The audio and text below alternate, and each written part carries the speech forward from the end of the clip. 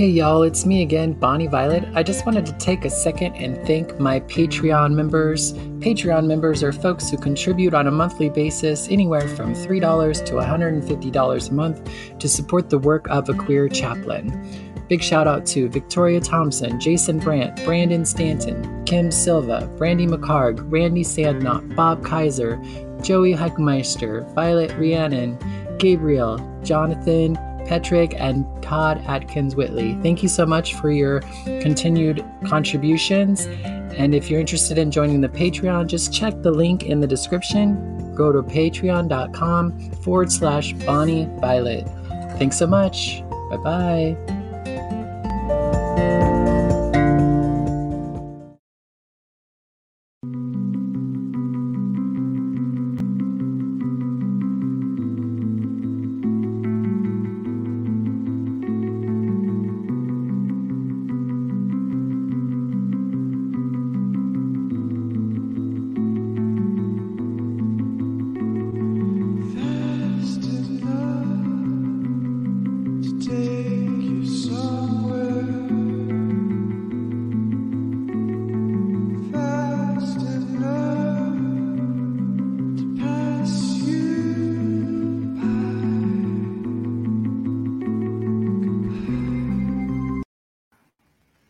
Hi there.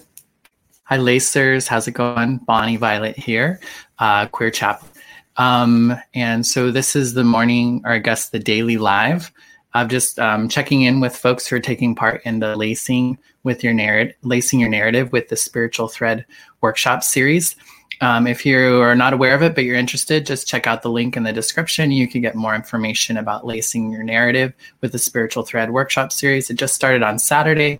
We'll be going for 8 weeks, and you can join at any time. You can do it on your own, or you can do it along with me. So just going to kind of jump to the chase each morning. I'm going to kind of check in with you a little bit about kind of the process, maybe give you some ideas on how you can kind of explore the question a little bit more in your writing or your art. So this morning, I was going to think a little bit about like, because we're thinking about our childhood. I happened to grow up Christian, so Jesus was kind of like a part of that. And so I kind of thought maybe one of the ways that you could kind of get yourself in this space of kind of exploring this is to listen to some sort of music. I think music can be really powerful and really kind of helpful for me and kind of like just getting my head in a place or getting grounded or settled. And so I was going to play a song today and then just kind of take some notes. You're welcome to listen along, see the notes that I'm going to be taking. And then just, and like I said, this is going to be kind of like more Jesus related, but just use this in your own sort of like thinking. There might be your own songs. I know for me, there's songs that I grew up with that I can listen to that kind of take me back to a place. I remember actually just a little story while I set things up is I remember in when I was going to youth group there back in the day, this will age me a little bit, but there was a time when the big hit song was called I Swear. It was a country song, but it was also like a pop song. I think I'm trying to think who sang it. But anyway, it said I swear, and like swearing is not something you're supposed to do as a young person in youth group. And so we could only listen to the song if like when we were in the bus or like going places or whatever, we could listen to music. And if that song came on, we just had to scream, I promise, instead of I swear. So just like a little thingamajig that was part of my growing up. But I'm going to play this song. It's called Jesus from Texas. It's a song that just came out recently by Semler. And it just kind of talks a little bit about the Jesus they grew up with. It might be a little, it's just, yeah, it might be, just listen to it. I'm not necessarily saying this is a song that like for you, but again, just kind of think of a way that you could utilize music to help you. So I'm going to play this and take some notes.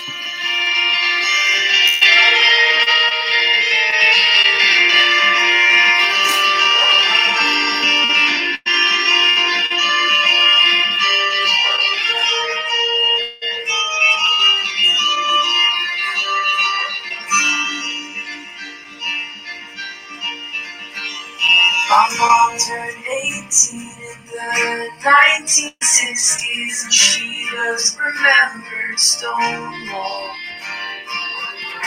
To be fair, she can't own that beer kid.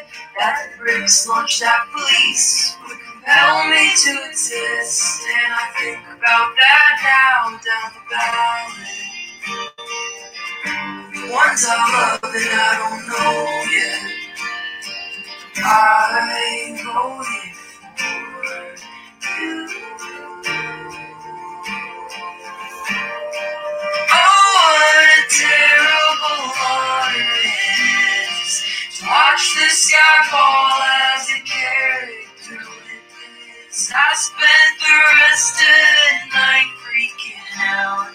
I had to get high just to put myself down. But I won't.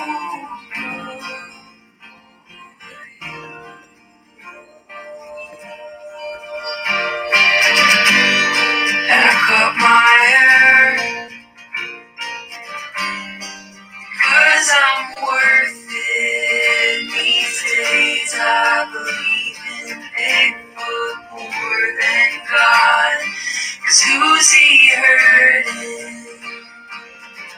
I grew up a preacher's kid cleaning up after communions. I know that a church is not a way to live. It's a weekly reunion. My best friend found God, so we lost touch. I guess a savior beats a friend who thinks you're good enough. I hope she finds love and peace. And if her kid comes out, I hope that she calls me. Oh, what a terrible honor it's been to learn that my blessings are things you call sins. I'll spend the rest of my life tearing down the Jesus from Texas you put in the ground. But I won't give up.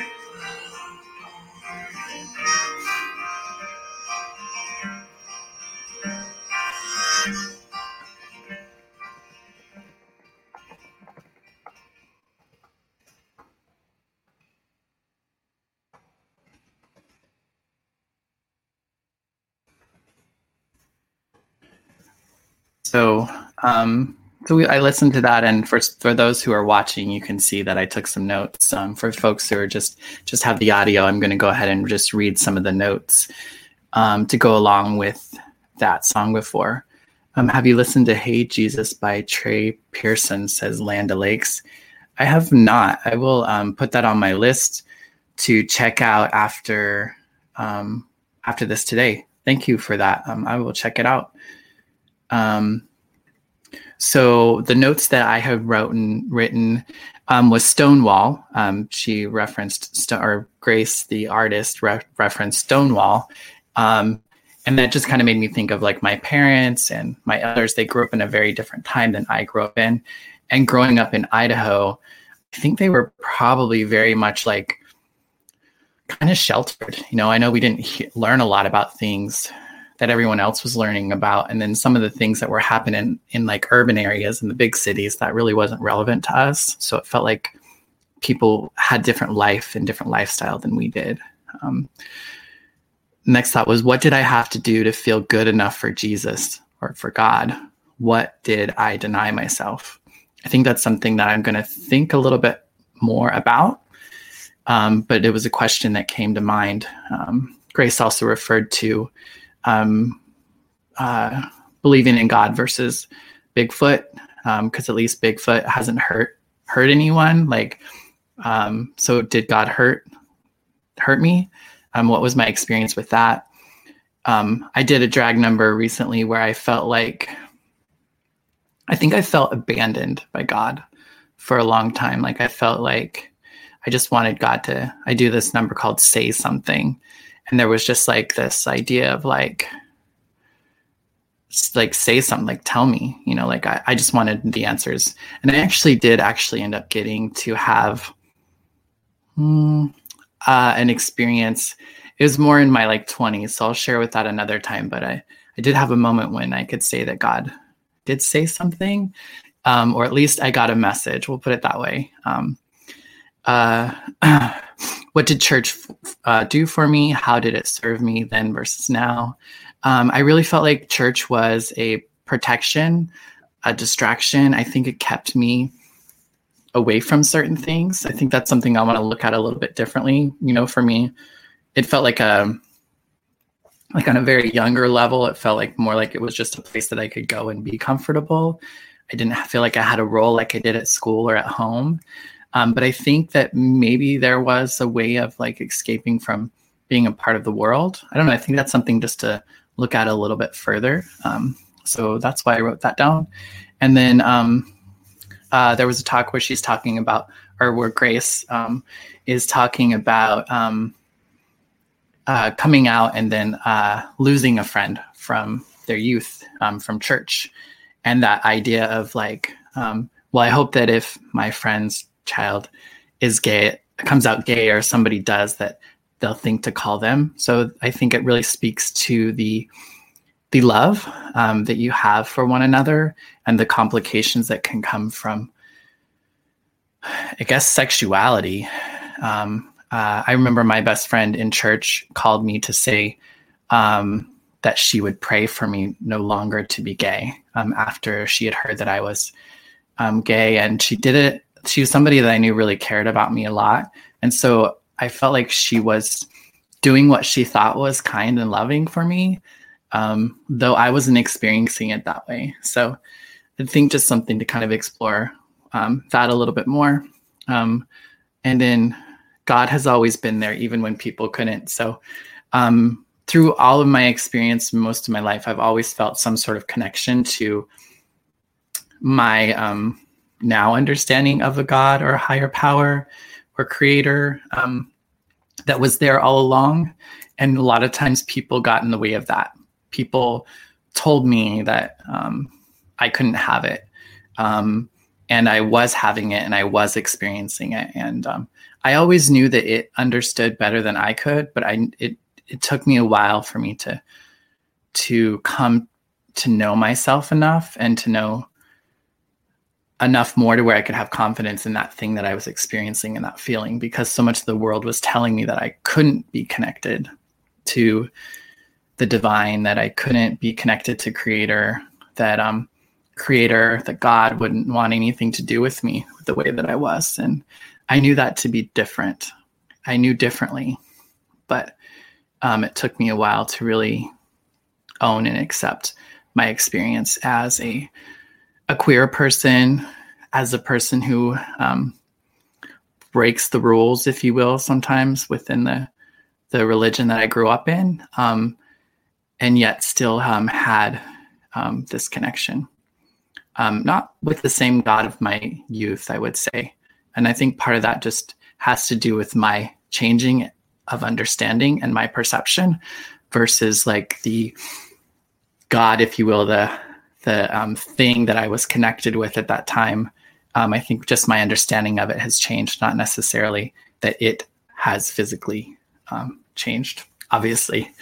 So I just wanted to check in. I hope that you all are doing great with this process.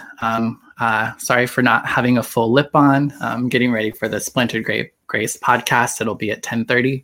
One of the things, it's like being committed to doing this every day. And that's not necessarily saying that this is something that you need to do if you're participating in the workshop series, but you might just think about how you can make a commitment to it. Like, I'm going to do it at 9:00 every morning, no matter what. And so that means if I'm like half in makeup because I'm doing something else, or because I know, who knows, maybe I'll stay up late, or who knows how you'll see me when I show up over the next 8 weeks or so. But just want to encourage you to continue to lean into this process, and to reach out to me if you have any questions or thoughts or anything like that. I haven't heard too much about people who are participating. So if you are, I'd love to hear that. But if you're not, that's fine too. I think the best place to stay connected would probably be on YouTube. There'll be a playlist, and I'll connect the videos really easy. So I think it'll be easier to catch up on the videos if you find a Queer Chaplain on YouTube. And again, I'll put that link in the description. And I think that'll probably be an easy way to keep track of all the videos because there'll be a new video every day. All right. So take care. Have a blessed day. And I'll see you tomorrow. Bye-bye.